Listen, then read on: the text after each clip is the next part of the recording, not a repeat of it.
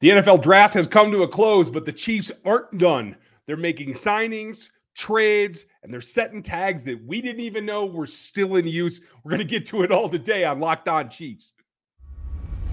From the land of the free and the home of the Chiefs, this is the Locked On Chiefs podcast. Man, I tell you, it certainly is different. Welcome, friends and neighbors. This is Locked On Chiefs, part of Locked On Podcast Network, your team every day on every platform for free, including YouTube. If you would like and sub and hit the bell, please, that would help us out. Lot going on. We're going to get into it. Thanks for making us your first listen. Please check out the draft show because we're still running down a ton of stuff from the draft over there. Eric Crocker and I, we would appreciate your listen. I'm Ryan Tracy, the founder of Rogue Analytics and Performance Consulting, home of the Athletic Matrix, which was heavily in use this draft in particular, especially on day 3. A lot of stuff going on there. And, you can check that out at NFL33.com as well. That's my Substack that is still team building oriented, because this is the part of team building that is post-draft that really makes a difference. And we're seeing that with Kansas City today.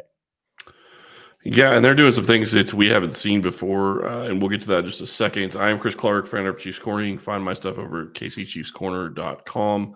Be sure to go check that out. I'm running down all the different draft picks and going through and telling you what their contract is going to cost once they get signed to their contract coming up. Lots to talk about, though. Kansas City did multiple different moves, and it's a lot different than what I expected. Now, I was going to talk about the UDFA class because a lot of people are calling it the number one UDFA class. I happen to agree. And that was even before the signing this morning. We'll get to that in a little bit because this afternoon, just before we started recording, the Chiefs went and did something else and made a trade for Lonnie Johnson, Jr., the 6'2" DB out of Houston that's been there for a couple of years. They tried to use him on Travis Kelce one-on-one when they played a couple seasons ago. Didn't work well. Former second-round pick. Right, but that's my point. Like, they tried it, it didn't work. And so since then, his stock has kind of gone down. And now the Chiefs are like, well, you did a good enough job on Travis. We're going to bring you in and turn you loose on something else and do something different. Really interesting timing because they went long and they went tall in the draft at the corners positions after Trent McDuffie, who certainly is atypical for what this team likes. He's such an outlier for what this team usually does. Like, everything else since his selection has really said, hey, by the way, we're still that like long, tall, athletic type. Don't worry about the one because we just like that player so much. But this just goes even further back to, I had Johnson as a second-round pick on my board back in the day. He certainly has not done well in Houston. I can't say that anybody really has, though. Could you? No, and I think that's something to watch. You look at how that whole franchise has played out over the past couple of years. Not many people have fared very well, so I'm not going to hold that against him, and I think it's a very interesting move and interesting timing, to be quite honest. They go and draft 3 corners and another guy that some people would put at corner with Johnson, and then they sign these different UDFAs, and like Ryan said, we'll talk about that a little bit later, but this is just an interesting time to make this kind of trade. I don't know if it really means anything for the Chiefs roster because obviously Houston was giving him away. They got him for a 2024 7th-round pick, conditional 7th-round pick, to be clear, which is basically giving him away. So I think it's take with it what you will. I'm not sure what it means for the roster. Oh, I think it's a serious addition myself. It could be. This is a guy that was not that far rated behind DeAndre Baker, who hasn't made, an all-star progression either. So like there's a serious competition level there for me. Now, did he play that well? No, but I'll tell you, one of the problems is the Houston Texans decided last season to take a guy who played corner in college and had played decently at corner in the league and throw him at free safety. And he paid like trash. And that's what sent his stock a-tumbling.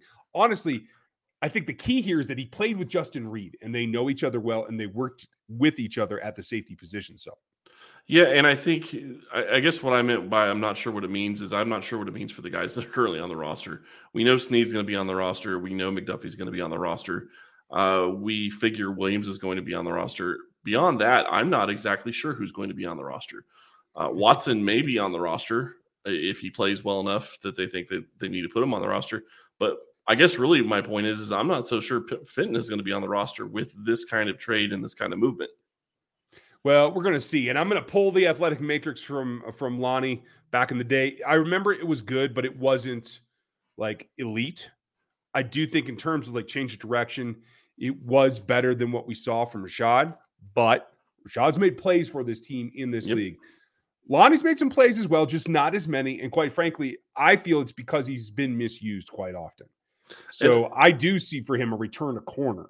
Yeah, no, and I think he's going to play the corner position. I'm just looking at trying to figure out how the roster construction is going to go. You figure you're going to have to keep 6. Right now, Baker seems to be an odd man out, obviously, and that's a question, who is going to be the other odd man out if there's going to be another one. So just something to keep in mind. I think this is an interesting signing, an interesting trade, and I like it. He might end up being a starter, and for the price that you're paying for him, that's fantastic. Yeah, and he would only be here for a year, but right. That is true. That is the caveat there, right? I will tell you this though, I can definitely see this team keeping 6 corners and only 4 safeties this upcoming season. So that could lend itself, especially when you have guys like him who played safety as well. So in a pinch, whatever, you can move somebody over.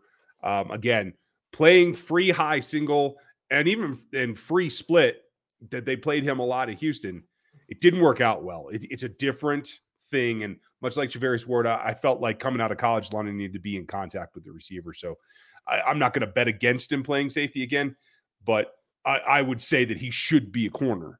If there's a prop out there, though, I'll bet you it's on Bet Online because you might be able to put some money down on whether he plays safety or corner. That might be a very short-lived bet, but you want to go do that. And you can get all the information, all the stats, all the help that you need to make sure that you put your money on the line in a smart way that gets you some return over there. It's super simple. They have podcasts, they have stats, they have everything that you need. It's an easy to navigate website and you can get there really easily. So go over there, check out Bet Online. It's where the game starts. So that's the news of this afternoon. Well, sort of. Some of it. It's not all of it. No, it's not all of it. And I don't want to do Justin Ross a disservice. So let's talk about him first, and then we'll get into this crazy cap thing. Justin Ross, phenom as a freshman with Trevor Lawrence. Yep.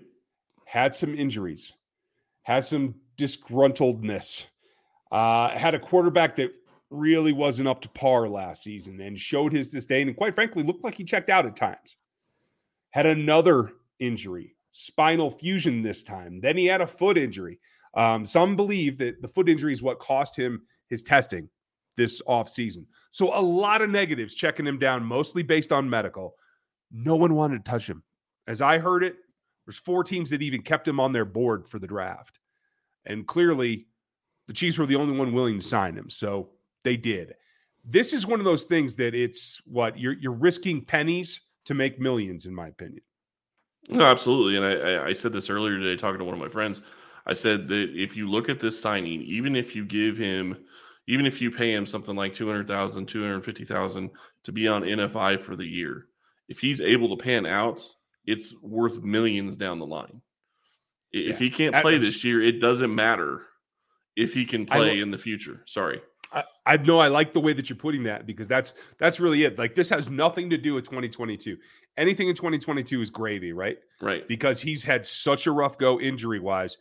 I think the signing bonus was $12,000. And I'm just saying I don't know what they have to pay if he goes on NFI. I would have to look into that, but they're going to have to pay something more than just $12,000. But the point is that if you put him on NFI because he is eligible for NFI as long as he doesn't practice, then he is a kid that can be sitting on NFI much like Malik Reed did in 2021 and isn't going to count against the roster. He's going to be on NFI the entire season. And it's one of those deals where you get to keep him, you get to help him with his rehab. And I will say this, of all the people in the NFL that I would trust to do some kind of rehab with a guy like this, Rick Burkholder is way up there.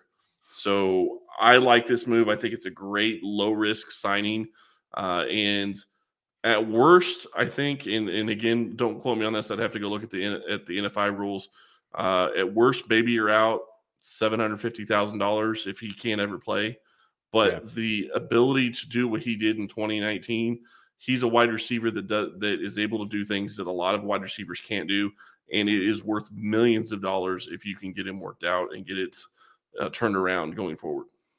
I said it on the NFL draft broadcast. He is the offensive equivalent of Derek Stingley. Like, his freshman film was his best film, and it all fell apart injury-wise after that. So it is much more of an estimation. But unlike Stingley, who got to do his pro day and is fully healthy and has been cleared not only to practice but to play, there's a lot less concern about him than there is about Ross. So I think you're absolutely right. If he stays and just has to rehab for a year and go on the Cornell Powell and the Malik Herring program, you still have the opportunity to have that guy that, even when injured this last season, showed flashes of his old self, where he's kind of a skinny dude, but he plays the X. He can get off of press. He can play through contact. He's not quite as stout as some of the other guys that we've seen in that role in this offense, but he's there, and he makes some spectacular catches. He tracks the ball really well. This is well worth the investment. Yeah, and that's something you can't teach, and thank you for saying Malik Herring. I said the wrong name. I apologize. But you're absolutely correct, and that is one of those things. You cannot teach the ball skills that he has and some of the intangibles that he has that go along with his game, or even the tangibles, I guess, if you want to call them that. The way he tracks the ball, the way he's able to make some insane catches. I went back and watched a highlight reel of how he destroyed Alabama in the 2019 game, and some of the catches I saw him make in that game were just absolutely nuts. And those guys are in the league now. Yeah. Josh Jobe, is it Josh Joe? Yeah. The corner from Alabama. He's in the league now. Yeah. And I don't remember what round he was drafted in. I know he was drafted this past draft, but yeah, it's legitimate, and it is something that is a huge buoy for Kansas City if they can turn this into something in the future. And really, for the risk of what you're paying, it's nothing. So I absolutely think this was a fantastic signing. And Kansas City went into it knowing that he may not play in 2022. And you also know that Kansas City went into it knowing that they have Rick Burkholder, who's already looked at all of his medicals and already has an idea whether or not this guy is going to be able to play. They wouldn't have signed him if they don't think he can play. So eventually, yeah. I mean, this is much like the Tim Ward program, the Malik Herring program. Like, this is going to get down the road. I worry that everyone's so excited because what they've seen his highlights from, that like the expectation is that he can come play. He is cleared to practice, as I understand it. But I think we got to hold down expectations to just see what the Chiefs' evaluation is. I can't remember the name of his surgeon, but he is from the Steelers, I think. Yeah, he's a physician within the league. Like, he has a good reputation. So I'm guessing that the Steelers were one of the other teams that had him still able to be signed, at least, if not selected in the draft. So let's see what he can do. OTAs are going to be a prime time to see what does he have. He only ran the 4.6s. He actually played faster on that in film as a freshman, and now, honestly, his sophomore year as well.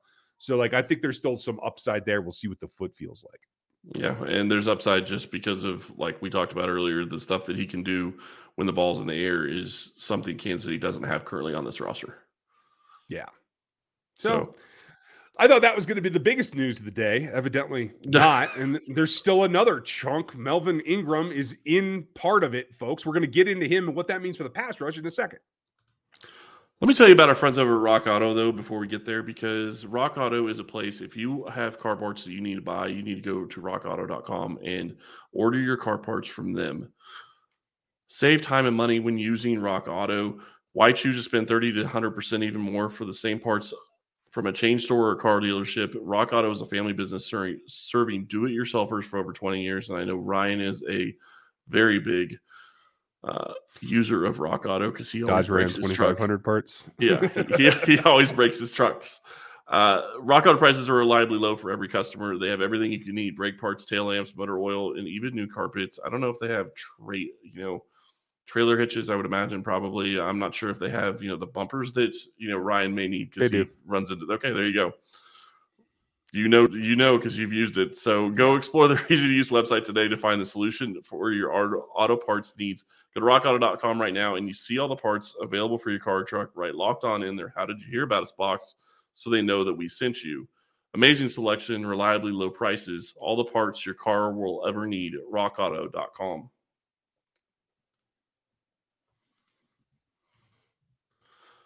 All right, so now it gets to the interesting part that's kind of has me a little flabbergasted. I was trying to look before we did the podcast. I've never seen this done. Kansas City placed a tag on Melvin Ingram, and it's a UFA tag, and it basically states that if he is not signed by another team by July 22nd or whenever their training camp date is, if it's earlier, then he is allowed, or then he's back in Kansas City. He can't go anywhere else. And they will pay him 110% of his salary from 2021. Wait, say that again? 110% of his salary from 2021. If no one else signs him. If no one else signs him. Okay. So he becomes an exclusive member. Yeah, at 4.4, which would be 4.4. I can't remember what he made, but 4.4 is 110% of whatever he made last year. That is the number. And this was also given to Justin Houston this year, which by the Ravens, this is actually a brilliant move in Kansas City's part for Melvin Ingram, because I would take Melvin Ingram at $4.4 million. Yeah. They have the cap space. They have the need. I think this is a great move from them. And you just never see this being done. No, I've never seen it used before. I've only heard it talked about a couple of times. Yeah. I went and looked on the NFL website when they started talking about different tags and designations. It's not even on the NFL website. So that's how unlikely it is to be used normally. And I'm not sure why it wouldn't be used more. But it's just one of those things. I like it because it gives them Melvin Ingram. If Melvin Ingram doesn't sign a contract, if he does, I don't think they get anything in return. But no, if he signs elsewhere, they get a comp pick, right? Oh, that's right. He's still able to get a comp pick. That's the other side of the designation. You're right. Which I love that. Speaking of comp picks, the guy that just got signed that used to be a Chief that is not going to be counted into the comp pick designation is Tyrann Mathieu, who just signed with the New Orleans Saints 2 minutes after that comp pick designation does not apply anymore. I wonder what that was all about. Yeah, and I wonder why they didn't do that to Tyrann Mathieu. Yeah, because I would have considered doing that, because I will say this has been something that has been talked about since the draft was over on Sunday, that Tyrann Mathieu is going to sign with New Orleans. So It's been a known deal. So they are completely circumventing the rules by waiting to sign him until after. But the contract was announced 2 minutes after it would count towards a comp pick. So I really hope Kansas City does something to try to get a comp pick out of it. I think they should. Yeah. It would at least offset Justin Reed. It definitely would, but I don't know that the letter of the rule has actually been broken. It seems like a gray area to me. If it were the reverse and the Chiefs were waiting to sign somebody, I'd say, hey, the time expired. You don't get nothing. I would agree with that if they hadn't already said that they were going to sign. That's my problem with it, is that it's been announced by multiple different sources that he was going to sign with New Orleans, and they literally just waited until 2 minutes after the deadline. So to me, that's my point. And I will say this, even if it was Kansas City doing the same thing, I would say that should count towards the comp pick penalty. I know people won't agree with that, but yeah, well, what are you going to do? Right. It's the rules. So it's intriguing to me that there's enough of a relationship there that they're comfortable in saying, okay, we're going to put this tag on you. So if you go elsewhere, we still get a comp pick. But if not, you come back at a predetermined salary. So we're not negotiating anymore. This isn't, hey, Mel, what do you want? This is what we're going to pay you, just like last year when you went to Pittsburgh and then they didn't want you anymore and then you came here. So for me, the question becomes, what's the relationship like? Is this something where he's like, I don't know what I'm going to do, and he's just hemming and hawing because he doesn't want to go to camp, which is my guess? Or is it, they're just crossing their T's, and having some kind of veteran there besides Frank Clark to help Karlaftis come along, or that something like that?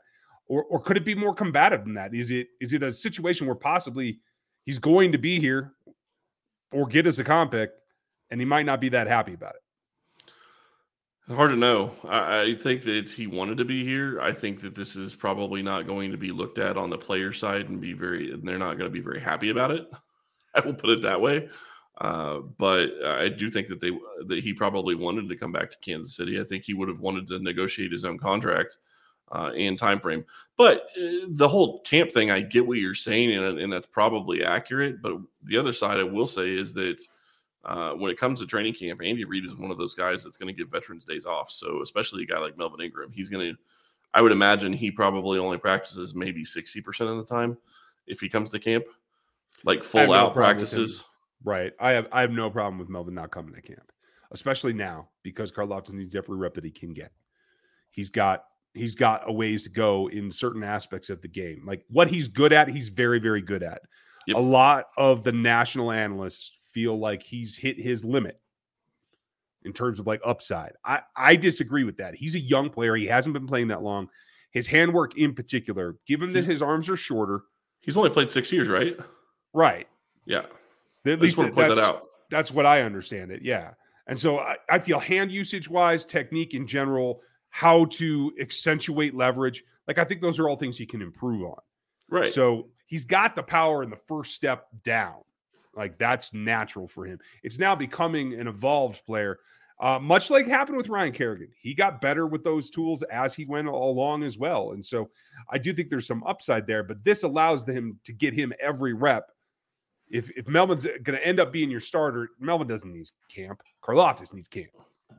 Well, and I don't know that Melvin ends up being the starter. I think that if he comes back to Kansas City, I think he's going to be a rotational guy. That's fair. Because honestly, I don't think you want to keep Clark. Huh? Him and Frank Clark add up to a player. You know what I mean? Well, I guess my point is I don't think that they want to take those snaps away from Karlaftis because, yes, you need all the snaps you can get in training camp, but he needs practice going against all the different competition he's going to face during the year too. So in my mind, if Melvin is just going to be a pass rusher that's going to help you from time to time, he becomes your rotational guy and helps you. And Karlaftis is going to be, I will say this, the other side of it that this gives you the ability to do is maybe you run Karlaftis inside from time to time and you have all three of them on the field. Yeah. Have Karlaftis on the field with Jones and Ingram and Frank Clark.